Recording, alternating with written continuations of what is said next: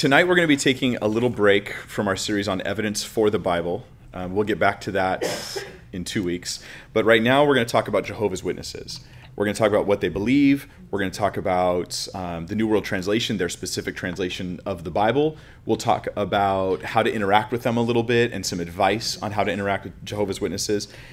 And a lot of their errors. There are a great many errors in the teachings and doctrines of the Jehovah's Witness religion. From the Watchtower organization. I'll get into the details here, but I'm going to move pretty fast. Through these things. So we'll do a Q&A later. I could try to fill in any blank spots I leave later on. And I just want for any Jehovah's Witnesses who might be watching this video, because I know you are watching it, that this is not an attack on you. This is meant to be a lifeline. If the things that I'm saying are true, then this is a lifeline to you to bring you aid and help and get you out of a deception. And maybe help your family too. Because if it's not true, then it's not true. And so, let me tell you a little bit about Jehovah's Witness religion. It's about 130, 140 years old. Supposedly started about 1852. It continued to grow. The original founder was a guy named Charles Taze Russell. I'll just tell you one factoid about Charles Taze Russell. This is a matter of public record. He was actually brought into court, actually brought himself into court to sue somebody else. During his time, he had been writing these books, this teaching and stuff like that about interpreting the scriptures. And he had his own special interpretation of the scriptures, which he said was basically a Bible in and of itself. It was so great, his interpretations, it was like its own Bible. Well, a guy named J.J. Ross, wrote a book called Some Facts and Some More Facts about self-styled pastor Charles Taze Russell. And he wrote some very negative things about Russell. Russell took exception to this, and he took the man to court. So he went to public court. In 1913, he sued J.J. Ross.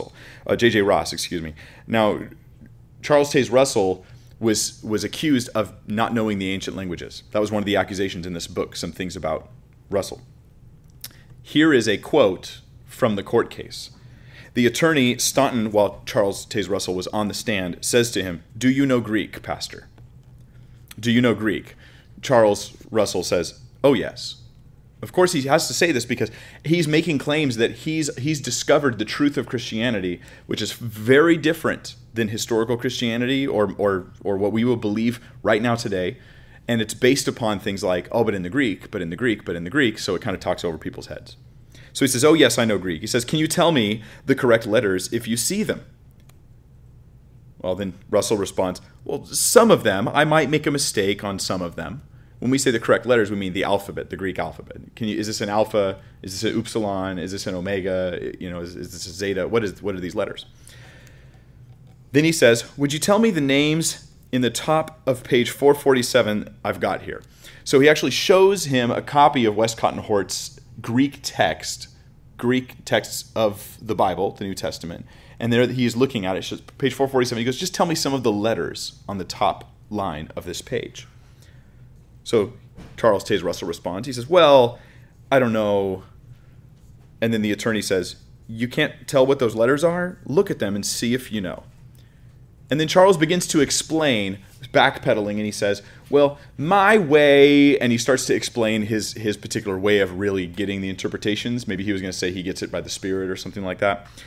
Then the lawyer interrupts him and says, "Are you familiar with the Greek language?" And Charles Taze Russell admits in public court documents, no. So he started by saying, "Yes, I know Greek," and ended by saying, "No, I don't really know Greek, not even the alphabet." Now let me be clear.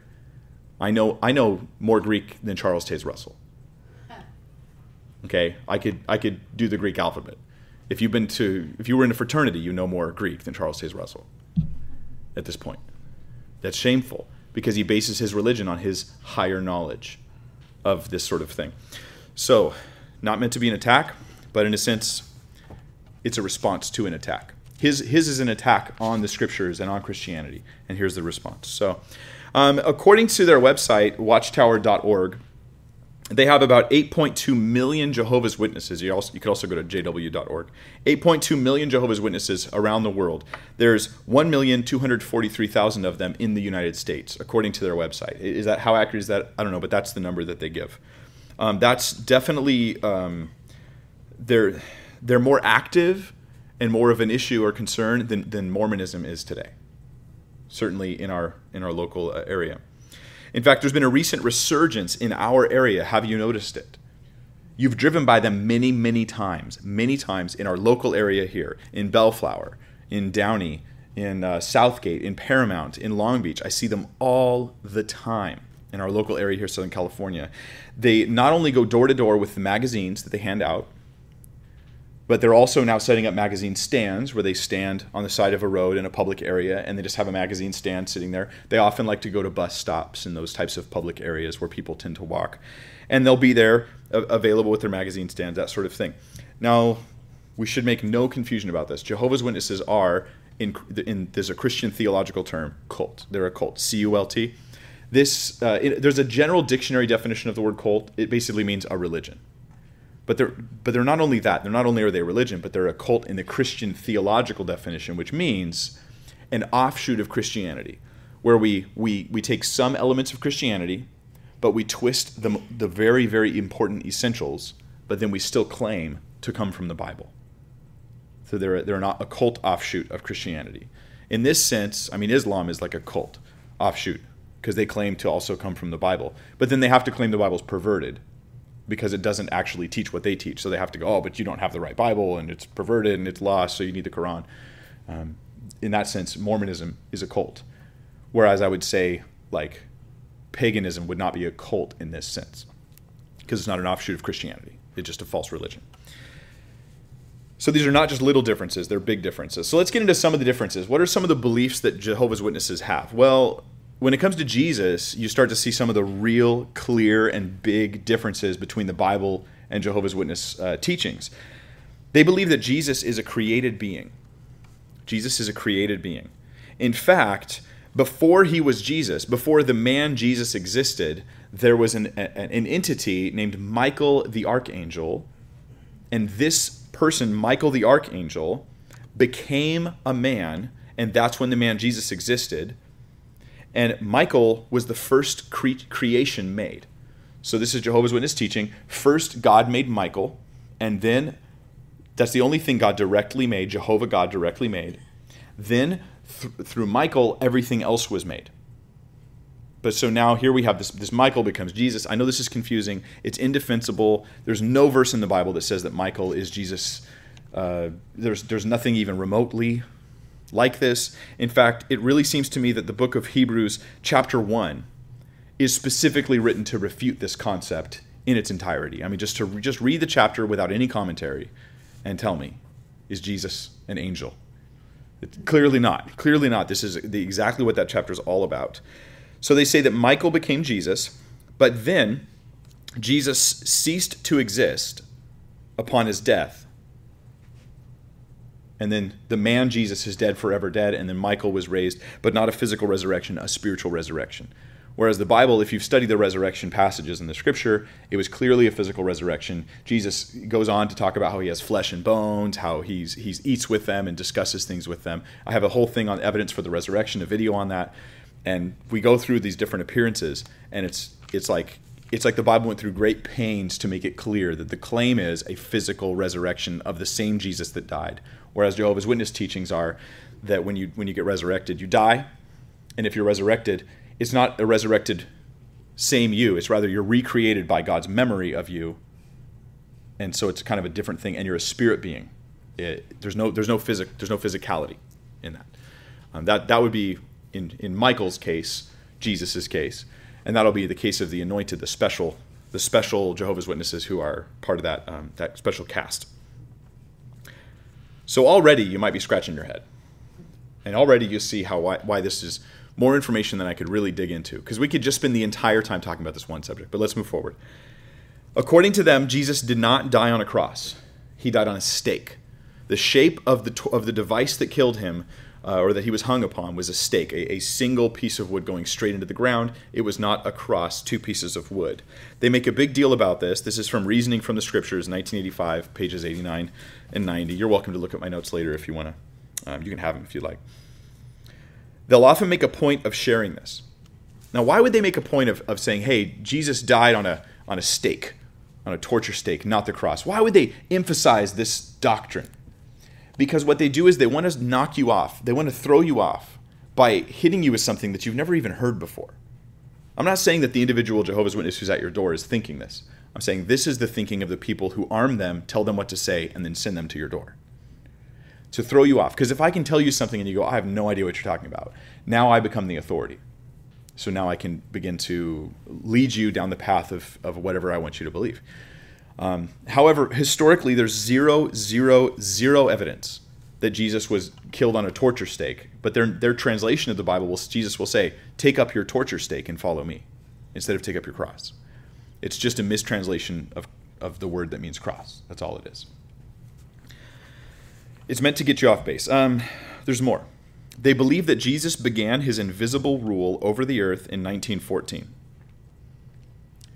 Now, the Bible says not to believe people if they say that Jesus is invisibly returned, but he'll have a visible return. It says in Matthew, I believe it's Matthew 14, talks about it. Jesus says, don't believe it if they say, I'm in the inner rooms, I return. No, when I come, every eye will see, everybody's going to know it. But they're claiming that he did come back in 1914. That was a response to a false prophecy when they said that the end was coming and that it didn't come. So then they said, oh, well, he came, it was invisible. We'll get more about that later. That's on The Truth Shall Make You Free, page 300. That's where that was. They think the word firstborn, this is important, the word firstborn in your Bible, as it refers to Jesus, means first one created. Firstborn doesn't actually mean first one created. Firstborn is a title. This is just what it means. It's a title that means this is the one who has the authority in the family. This is the one who inherits and controls things and runs the home, runs the house, so to speak. So Jesus, the firstborn, and in fact, it's not, Michael is never called the firstborn, but Jesus is called the firstborn. And he's also called the only born of God, the only begotten of God. And so it's not, because Adam was born first, or at least his son, if you want to talk about physical human birth, then Cain would have been the first one born. So this is actually a title. It's not about being the first one created, and birth and creation are two separate things, unless you think babies are created when they're born, which seems a little strange, because how does the ultrasound see them in the womb if that's when they're created, is out at birth? So that's a confusion. It doesn't fit the Greek, and it also doesn't fit rationality. They don't believe in the resurrection, not the way we do. This phrase comes from Russell himself in Let God Be True, pages 453 and 454. He says this: the man Jesus is dead, forever dead. Forever dead. Then in Let God Be True, page 125, he says, so the King Jesus, the King Jesus Christ was put to death in the flesh and was resurrected, an invisible spirit creature. An invisible spirit creature. Although if you just read the Gospels, this is clearly not what happened. If he was resurrected an invisible spirit creature, why was his body gone from the tomb? If it was an invisible spirit creature, why did he still have the wounds and ask the disciples to inspect those very wounds? Why then did he say, I'm not a ghost, I'm not a spirit, for a spirit does not have flesh and bones as I have? He said this. I mean, it's as though God, in his wisdom, somehow knew that Jehovah's Witnesses would be hearing these lies and try to protect them from them with the scriptures, which I think is exactly what happened. So they think that he didn't rise. And let's read some more. In Let God Be True, pages 453, 454, again, it says, he was put to death a man, but was raised from the dead a spirit being of the highest order of the divine nature. In other words, he became a godlike creature, a type of divine being. And we'll get into that more as we go. Sorry, when it comes to these things, when you take Christianity and you twist it into a false religion, it becomes a tangled web of confusion. It's just what it becomes. And the sad thing is, those who are raised with these beliefs their whole lives are so confused when they start to come out of it. They've got decades of wrong teaching ingrained in their minds. Like, you say resurrection, they're thinking something totally different than you. There's two different kinds of resurrections. There's different, there's a physical one, there's a non-physical one. The non-physical is the better, the physical is the lower. They don't believe in hell. There's all these different things that are just ingrained in there. And I imagine it would be very, very hard to come out of being a Jehovah's Witness and say, I just want to know the word, because it'd be hard to separate that from the lies that you've been taught. I mean, you really need a lot of patience. maybe some help, and a lot of help from the Spirit. So, according to them, everybody dies and just stops existing. Even if you're a good Jehovah's Witness, you die, you just cease existing. And then, when there's a resurrection, those who are resurrected are simply recreated based upon the memory God has of them. And there is no spirit or soul like in Christian theology. Like you're just this. Interesting. They believe, well, let me read to you. And let God be true, page 87, Russell wrote this. The justice of God would not permit that Jesus, as a ransom, be more than a perfect man. So God's justice would not allow Jesus to be better than simply a perfect man, and certainly not the supreme God Almighty in the flesh. So it's a complete and total denial of the deity of Christ, which is taught throughout the Scriptures, Old and New Testament. Jesus himself taught this. The disciples taught it. The church has always believed it historically, and I would challenge anyone to check me on that. Please check me on that. Go ahead. For more information on what scholars have said about some of these issues, I'd encourage you guys to hit me up afterwards. I could send you a link if you'd like to get more details. The Holy Spirit. So what do they believe about the Holy Spirit? They think the Holy Spirit is a non-personal force. The Holy Spirit in Jehovah's Witness teaching is an it, not a he. Think about this. In fact, they would say the Holy Spirit is God's active force. Like, it's sort of not a really clear terminology as far as what the Holy Spirit is. But what the Holy Spirit is not God. The Holy Spirit is not a person. The Holy Spirit doesn't have thoughts, doesn't have feelings, doesn't have desires, doesn't have a will. Yet in the Bible, the Holy Spirit is given credit for have all those things and is always referred to as he, never as it. Always. In fact, gifts are given according as the Spirit wills, the Scripture says. So the Spirit has a will. The Spirit guides us. The Spirit directs us. You can't get guidance and direction and will and intent. You can grieve the Spirit. You can't grieve like electricity. You can grieve the Holy Spirit, the Scripture says, and these are all qualities of personhood that the Spirit has. Yeah. The Spirit gives life. In the Old Testament, the Spirit speaks. In the New Testament, the Spirit speaks. The Holy Spirit descends. The Holy Spirit fills. Anyway, there's all these qualities and things the Holy Spirit has that are undeniably is God. In fact, the Holy Spirit it's mixed. When the Holy Spirit speaks and then God speaks, both God and the Holy Spirit are given credit for saying the exact same thing, same sentence, which means the Holy Spirit is God. I mean, there's no rational way around that. So they don't believe in hell. There's no belief in hell. They believe in annihilation. Annihilation. So they teach, in fact, that hell is a doctrine Satan made up and spread. For those of us who've simply read the Bible, and that's your source for all this information, it's strange because you read about hell. You read specific descriptions of it, and then you're like, well, what do you think about like the place that the ungodly go when they die? And so that's why Jehovah's Witnesses are never supposed to study the Bible alone. They're supposed to study the Bible along with their Watchtower approved materials, because this is what's going to spin any passage of the Scriptures and keep the theology solid in their teaching. In fact, they've been told that if you study the Bible alone, this is what it says in some of their publications, if you study the Bible alone, you'll fall away. You desperately need to read the Watchtower stuff, not just the Bible alone. And I would say that's an unintentional admission that what they're teaching is falsehood. Because I would say if you read the Bible alone and you end up disagreeing with me, then maybe I'm wrong.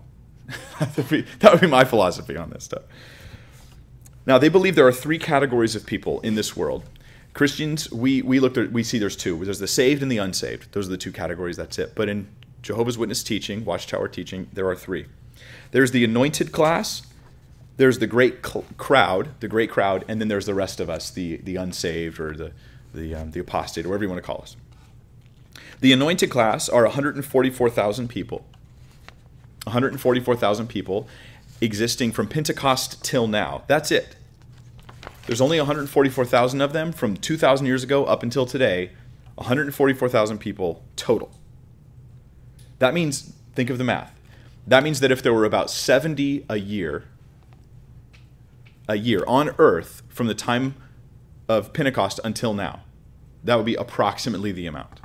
70 per year that get to be the anointed class. Most of the modern anointed class are in Brooklyn, New York. Most of the modern anointed class, they're in Brooklyn, New York. And these are the ones that will be resurrected as spirit beings, and they'll rule and reign with Christ, who is the first of the 144,000, in their opinion. Yeah.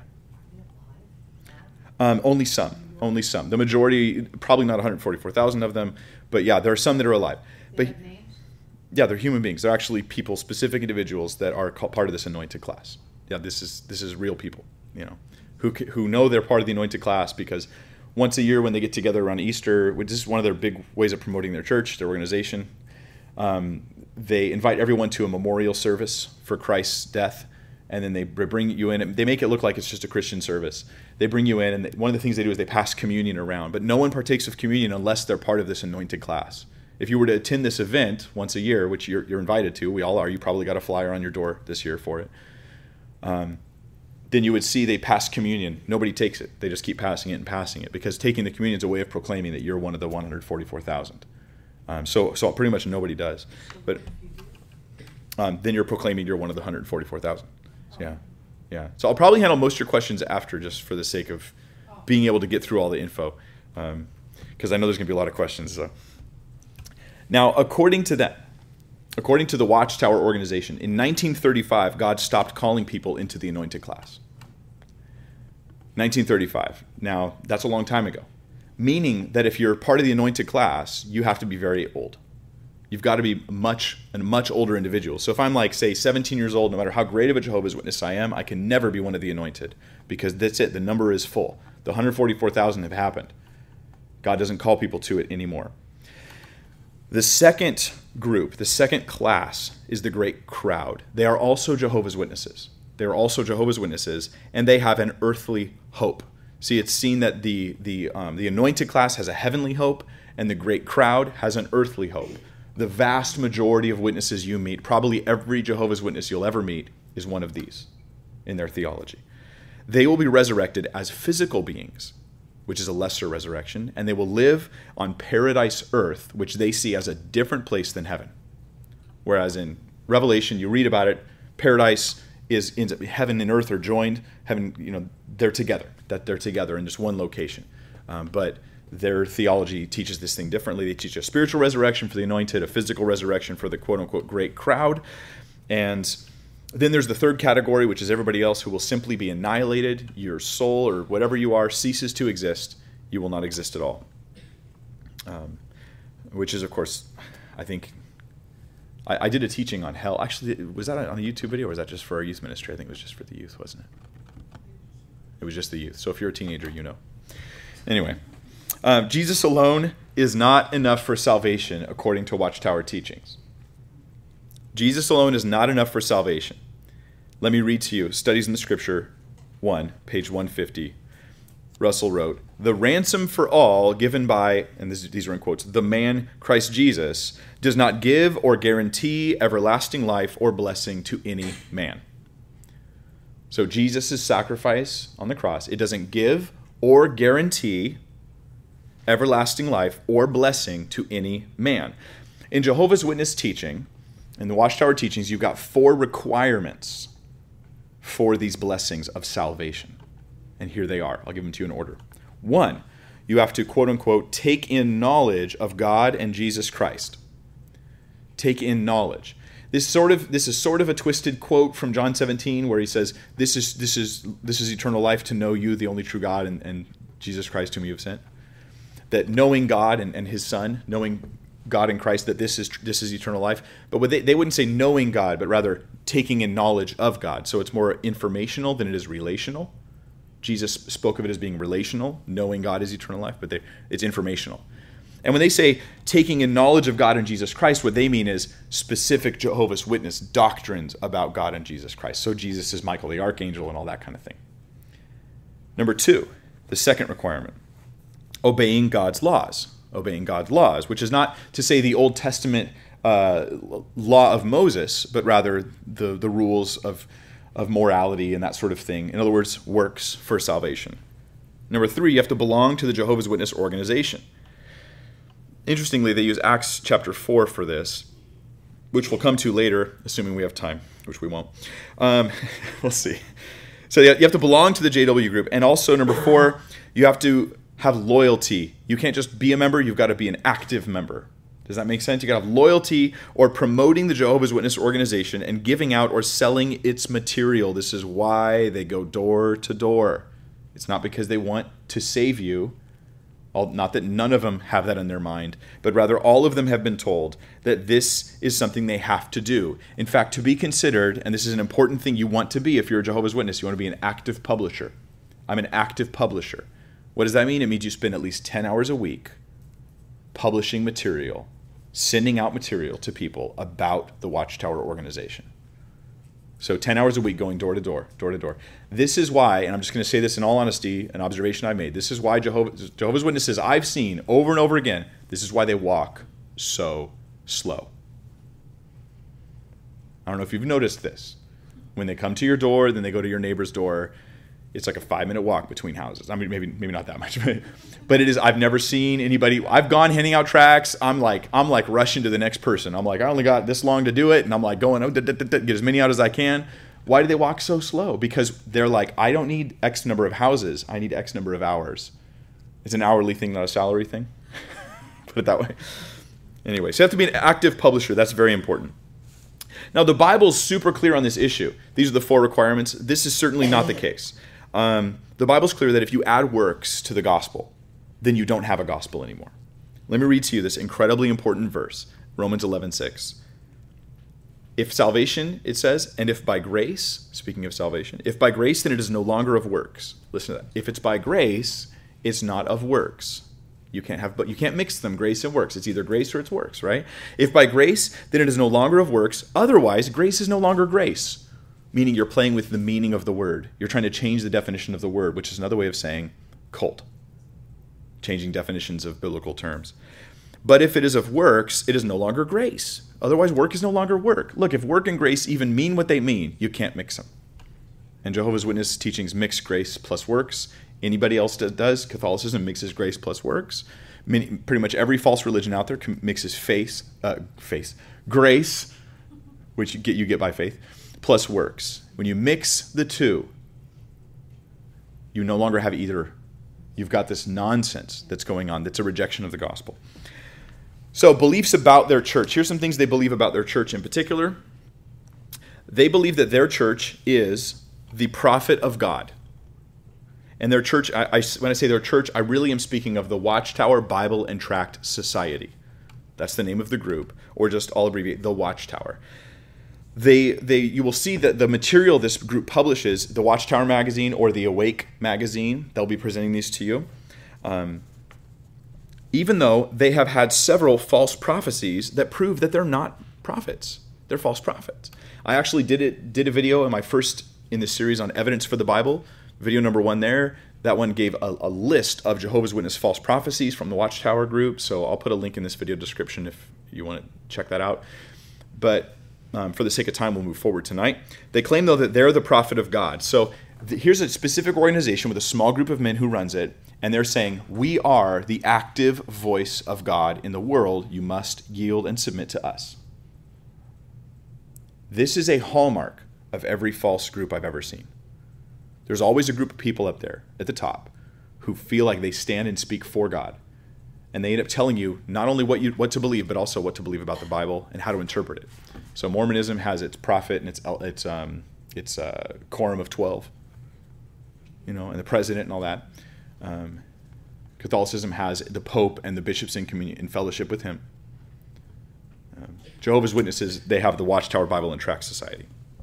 They also claim that not only are they a channel of God's truth, they claim to be the only channel of God's truth. This is in Watchtower magazine for the sake of just getting it out there. February 15th, 1981, page 19 of Watchtower magazine. Members of the Watchtower Bible and Tract Society, members of the JW religion, are not allowed to get information from other sources.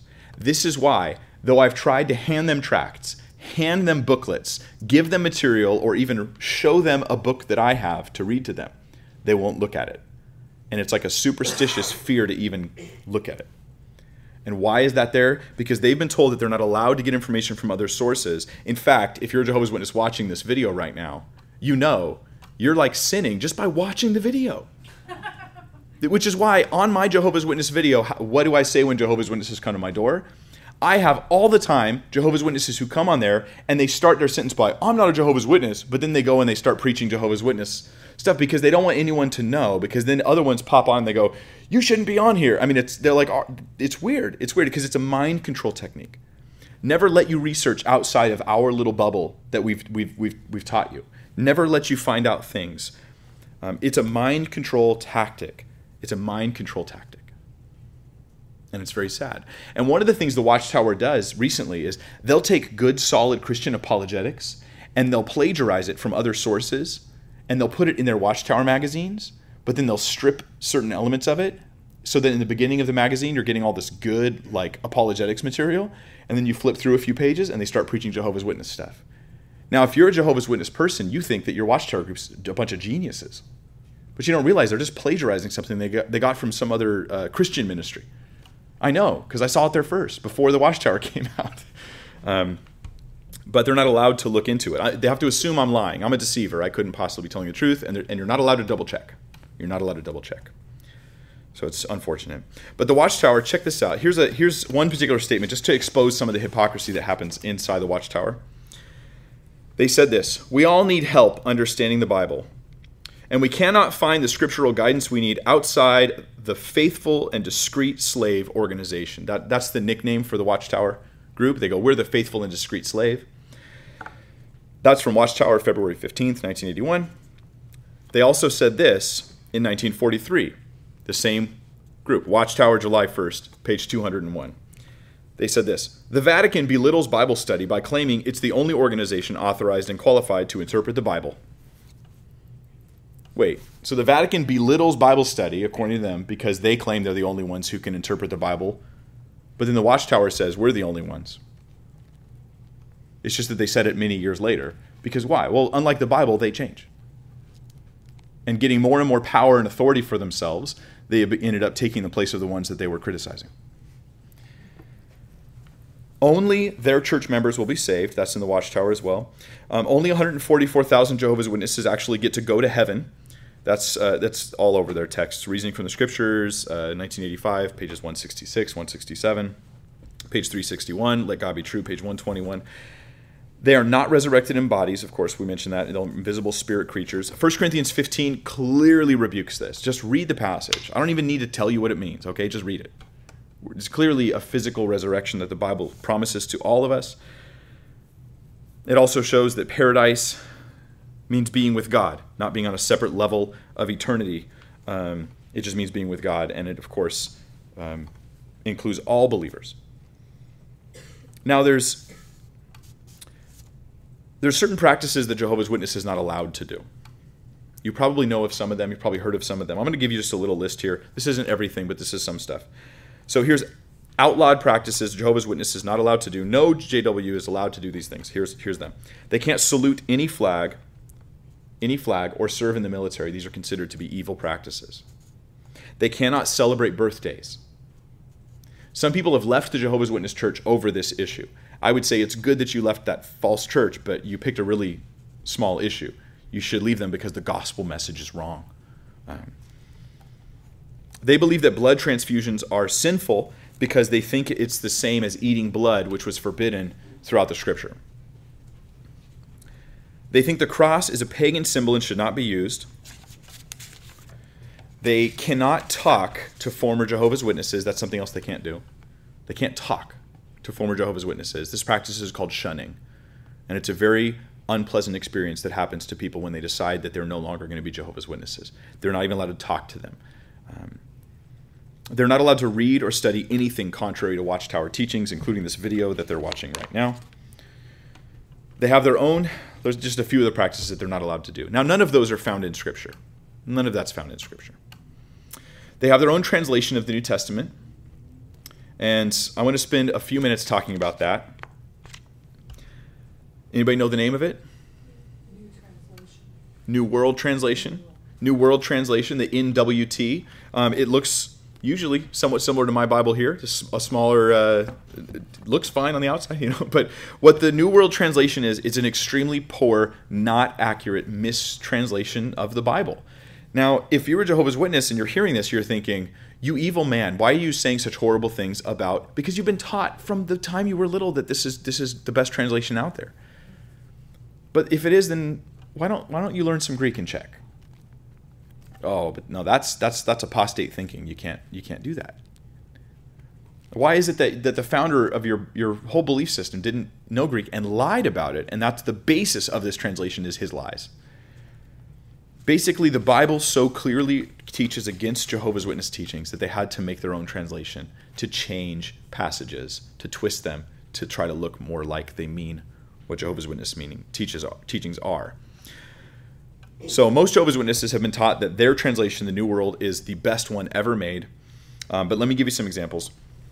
The term Jehovah, meaning God's name, Jehovah, Jehovah God, this is very important to a Jehovah's Witness. They believe that God won't respond to you, won't listen to you, most of them believe this, that unless you use his name properly, Jehovah. So the New World Translation has the word Jehovah in it many, many, many times. Many times. Let me show you, if you would, open your Bibles to Acts chapter 4, and let's look at one of the passages that I've heard used even when they were at my door to defend the idea that you have to say Jehovah when you talk to God, or else he's not going to hear you. So here's a passage specifically on that. Acts chapter 4, verse 12.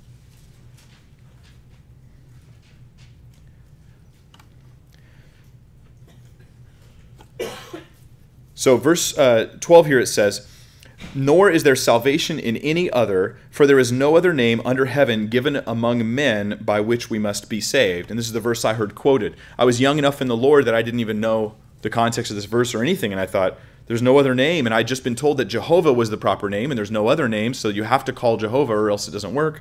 And so then I said, can I look at the Bible real quick?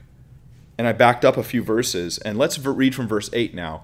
What is the no other name? It says here, "Then Peter, filled with the Holy Spirit, said to them, 'Rulers of the people and elders of Israel, if we this day are judged for a good deed done to a helpless man, by what means he has been made well,'" because this man had been healed, "'let it be known to you all and to all the people of Israel, that by the name of Jesus Christ of Nazareth, whom you crucified, whom God raised from the dead, by him this man stands here before you whole. This," Jesus, "is the stone which was rejected by you builders, which has become the chief cornerstone. Nor is there salvation in any other, for there's no other name under heaven given among men by which we must be saved."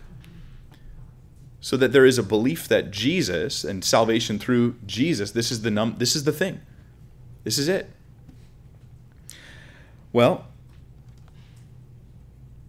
no, not Jehovah's Witness teaching. In Jehovah's Witness teaching, it's the term Jehovah that becomes really important. And of course, we're not talking about Jesus' pronunciation. We're talking about who he is. But they're gonna go from a different perspective. So let's talk about that a little bit, because it's the foundation of the New World Translation. Of the Old and New Testament, they retranslate, and they make sure to render the name God Jehovah. In your Bible, it may be capital G, capital O, capital D, or it may be capital L, capital O, capital R, capital D. When you see that, it's the term Jehovah, sort of. But here's the problem. There's no J in Hebrew. Russell didn't know this because Russell didn't know Hebrew. There's no J in Hebrew. Aleph, Bet, Gimel, Dalet, Hey, Vav, Zayin, Chet, Det, Yod, Kaf. There's no J. There's no J sound in Hebrew. The letters making up the name of God, Yod, Hey, Vav, Hey, right? It's often translated, most often nowadays people would say it's probably pronounced Yahweh. Yahweh. Jehovah was a Latinization or a Germanization of that word, meaning pulling it into other languages and replacing certain sounds with other sounds, as happens when you move languages with words. So the pronunciation is incorrect. Now, nowadays, they of course know this, so they go, yeah, but it's the accepted pronunciation. And you're like, accepted by who? When modern scholars go, no, that's not right.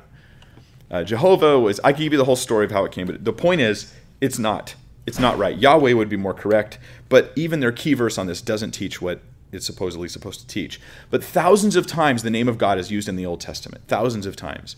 But what you'll see in the New Testament is in your Bible, you will not have Jehovah or Yahweh one time in your New Testament.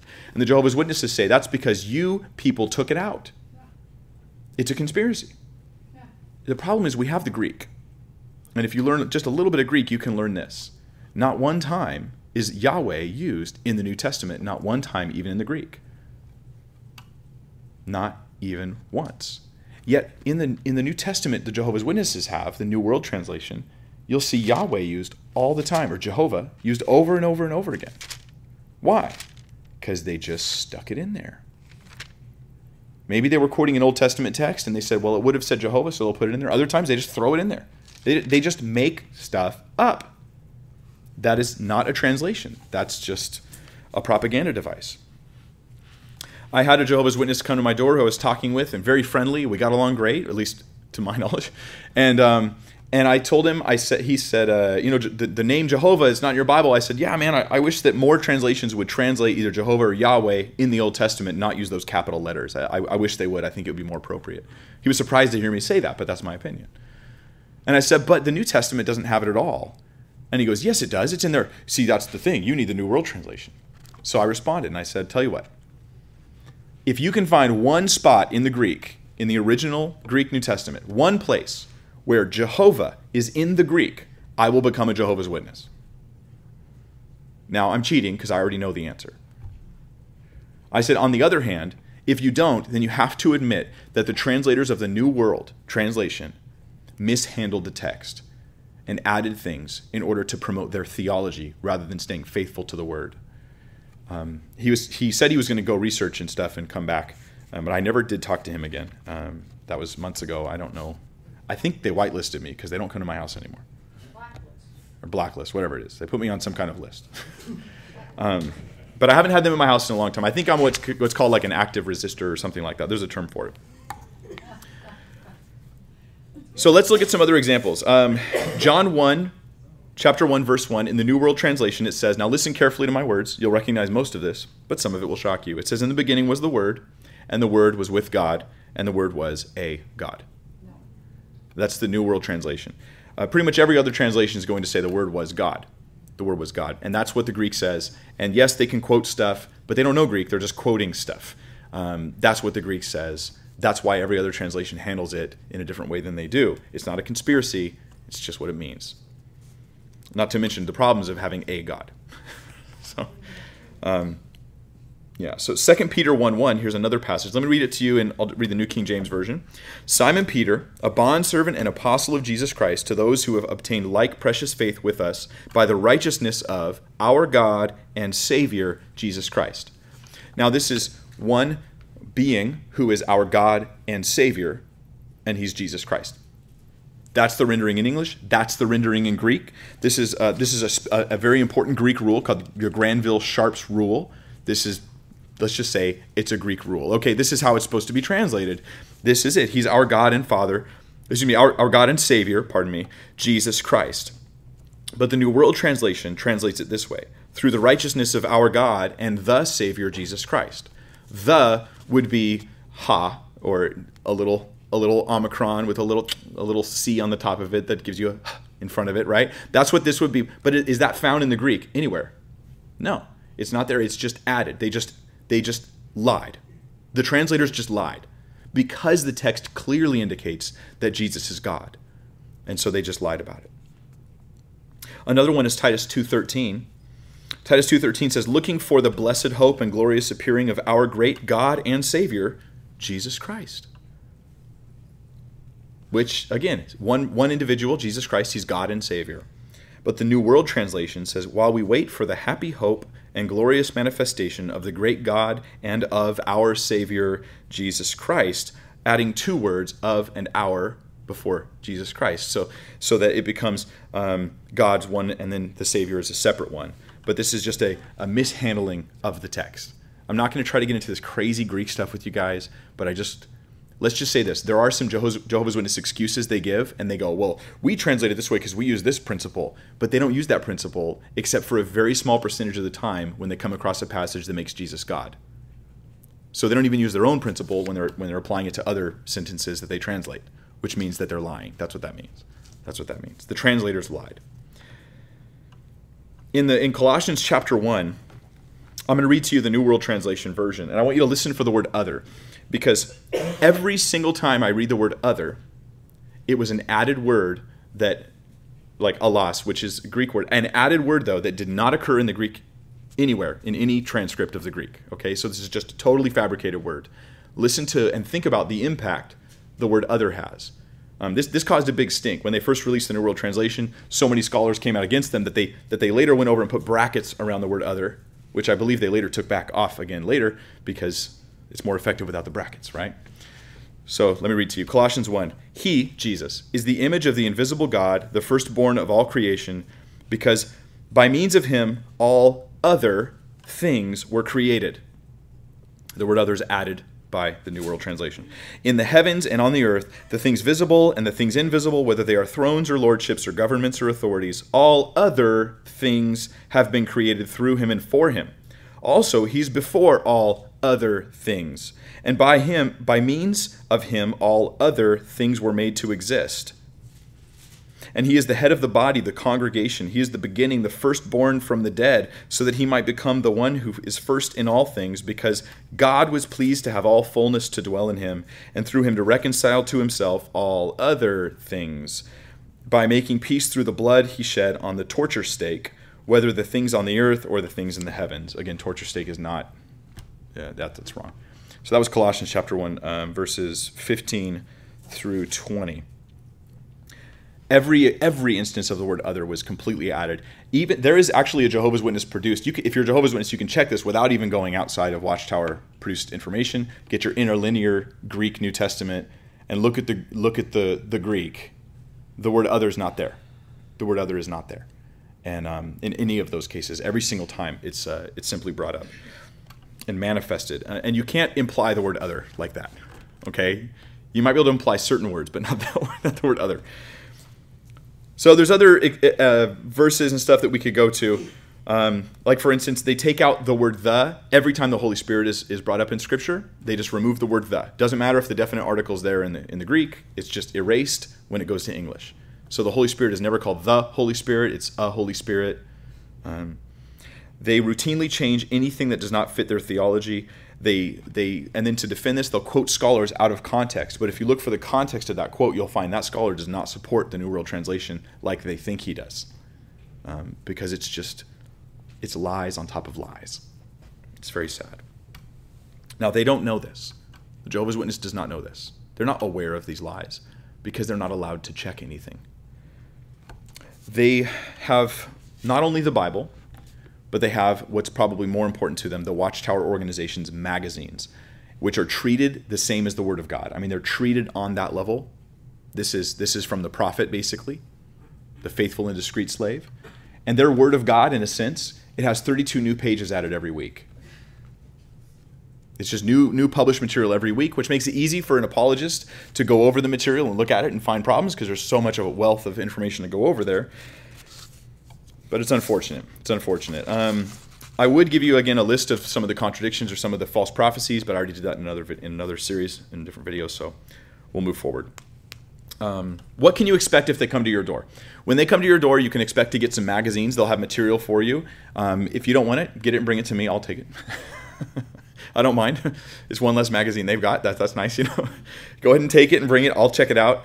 You expect a lot of Scripture quoted out of context, which is why anytime they quote Scripture to defend something, listen, this is important. You have to go to the passage with them, read it in context, and you will see clearly how this doesn't apply. But if you just let them quote it out of context, and then they move to another text and move to another verse, you'll lose the conversation because it'll just be too much stuff, too much muckety-muck in there. So go, hold on, let's go to the passage. Stop, if you're not familiar, read before, read after, take your time, look at it. Because God protects us with the context. He protects us from getting things wrong. Then they will often bring up things like the word torture stake instead of cross. They'll bring up things like, what do you think heaven's really going to be like? And then they'll try to throw you off with some little trivia, basically Jehovah's Witness trivia. The name Jehovah, that you have to say the name Jehovah or God won't hear you. Now, what's interesting is there's tons of examples throughout the Bible of people calling on God without using the name Jehovah or Yahweh. tons of examples. And God answering. They also pronounce the name wrong, so that's also true. But whatever. I don't think it matters personally how you pronounce. I think God knows.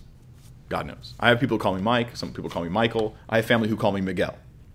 It's just the way it is. They just call me Miguel. I respond to all of the above, and I don't really care. Dork face, sometimes Allison calls me that. And I respond to that too.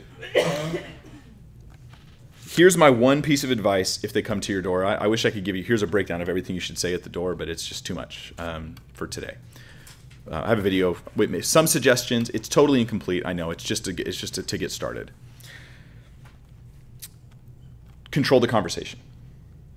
That's my advice. Control the conversation. Not rudely, but do not allow them to change the subject. Here's what I recommend. Decide what's worth talking about, like the identity of Jesus or how you can be saved, and then control the conversation. Do not let them change the subject. Resist the temptation to grab the red herring that is thrown out and go after it.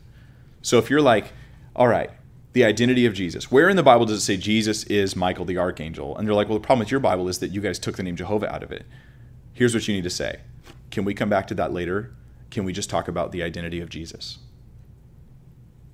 So then you go to the passage and you see how in Hebrews 1, he's greater than the angels. And they go, oh yeah, but in John 5, he said, my Father is greater than I. And you go, hold on. Can we just look at Hebrews 1 first? Let's not use the Bible to fight the Bible. Let's come to an interpretation of this passage. Then we'll go over there. You have to stop the conversation from deterring, because here's what will happen. An hour and a half later, you're going to be exhausted and feel like you got nowhere. So I would say it's better to chase down one issue than it is to run everywhere trying to answer every single thing. It's okay to go, you know what, that's a great question, but we can't do both of these. Let's stick to the topic. So that's why you pick a good topic first. This one's worth chasing down. And that way it's not like you're making a big sacrifice when you don't chase other ones down, because I'm just going to focus on this. Focus on this one thing. And may the Lord give you wisdom. May the Holy Spirit guide you and direct you in it. Best thing you can do is just know the Word and know the Lord. Because I think the Holy Spirit gives us wisdom. I think I've had Kevin so many times. God gives me that wisdom at the moment. Not that it necessarily converts the person. In fact, what you're often just trying to do is just crack the door open a tiny bit to undo a little bit of the brainwashing that they've had. So I would say control the conversation in a gentle, kind way. And let me say this. Here's how I want to end. I have a message to any Jehovah's Witnesses that have stuck through and watched this far, and you're still with me. One of the sad things is that many Jehovah's Witnesses, when they begin to realize that they've been lied to, they leave the Jehovah's Witness religion and they just float. They don't know what to believe. They don't know who to believe. They don't want to get suckered again. And there's so much confusion. They often don't believe the Watchtower, at least they don't think they do, but they're still holding all these lies about Christians in their minds and in their hearts. And it's just a massive amount of bleh that they have to get through because of what's been done to them.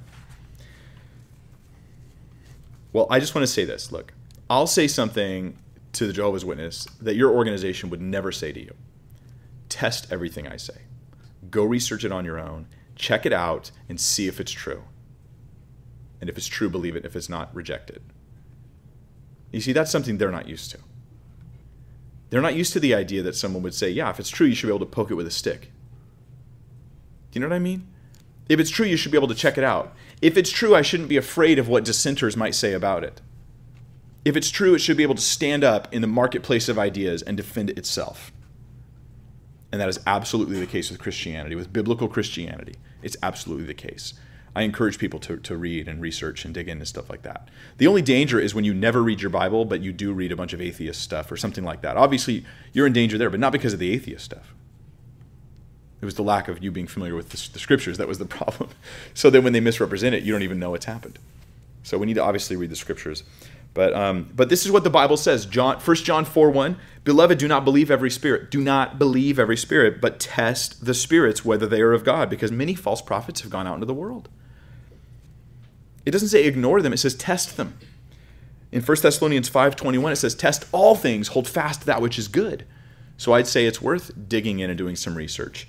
And my channel's full of that. In fact, we're going to continue on our series of evidence for the Bible. The next one I'm going to do is going to be on specifically a group of messianic prophecies about Jesus, showing how it narrows down the field to where it could only be this one man, Jesus is the Messiah. I can't wait to get into there with you guys. And let's pray, and then I'm going to open it up to any questions you guys have. Father, thank you for your word. Thank you for your truth. Thank you for rescuing us from the lies we have previously believed. As you keep rescuing us, whenever we get in your word, you save us more and more from false things, false behavior and false ideas. We thank you, God, Yahweh, Jehovah, our Lord, our Savior. We praise you. We give you all the credit for who you are, and we just want to know you in truth and follow you in genuineness. And we pray that you would you'd help us to be a light to our neighbors. We lift up the Jehovah's Witnesses in our area and our surrounding cities. We pray, Lord, from the top down, that they would discover the true gospel of Christ and that they would unlearn the lies of the Watchtower organization, Lord. We pray for the children, for those who've been raised in it for decades, Lord, of their lives, that you would not only bring them out of that, but you bring them into you and into knowing you in truth, God. Please let them discover Jesus, the real Jesus. And it is in Jesus' name that we pray. Amen. While I was dead, you sought me out and gave your life to me. There is no greater love than this, to do what you did for me.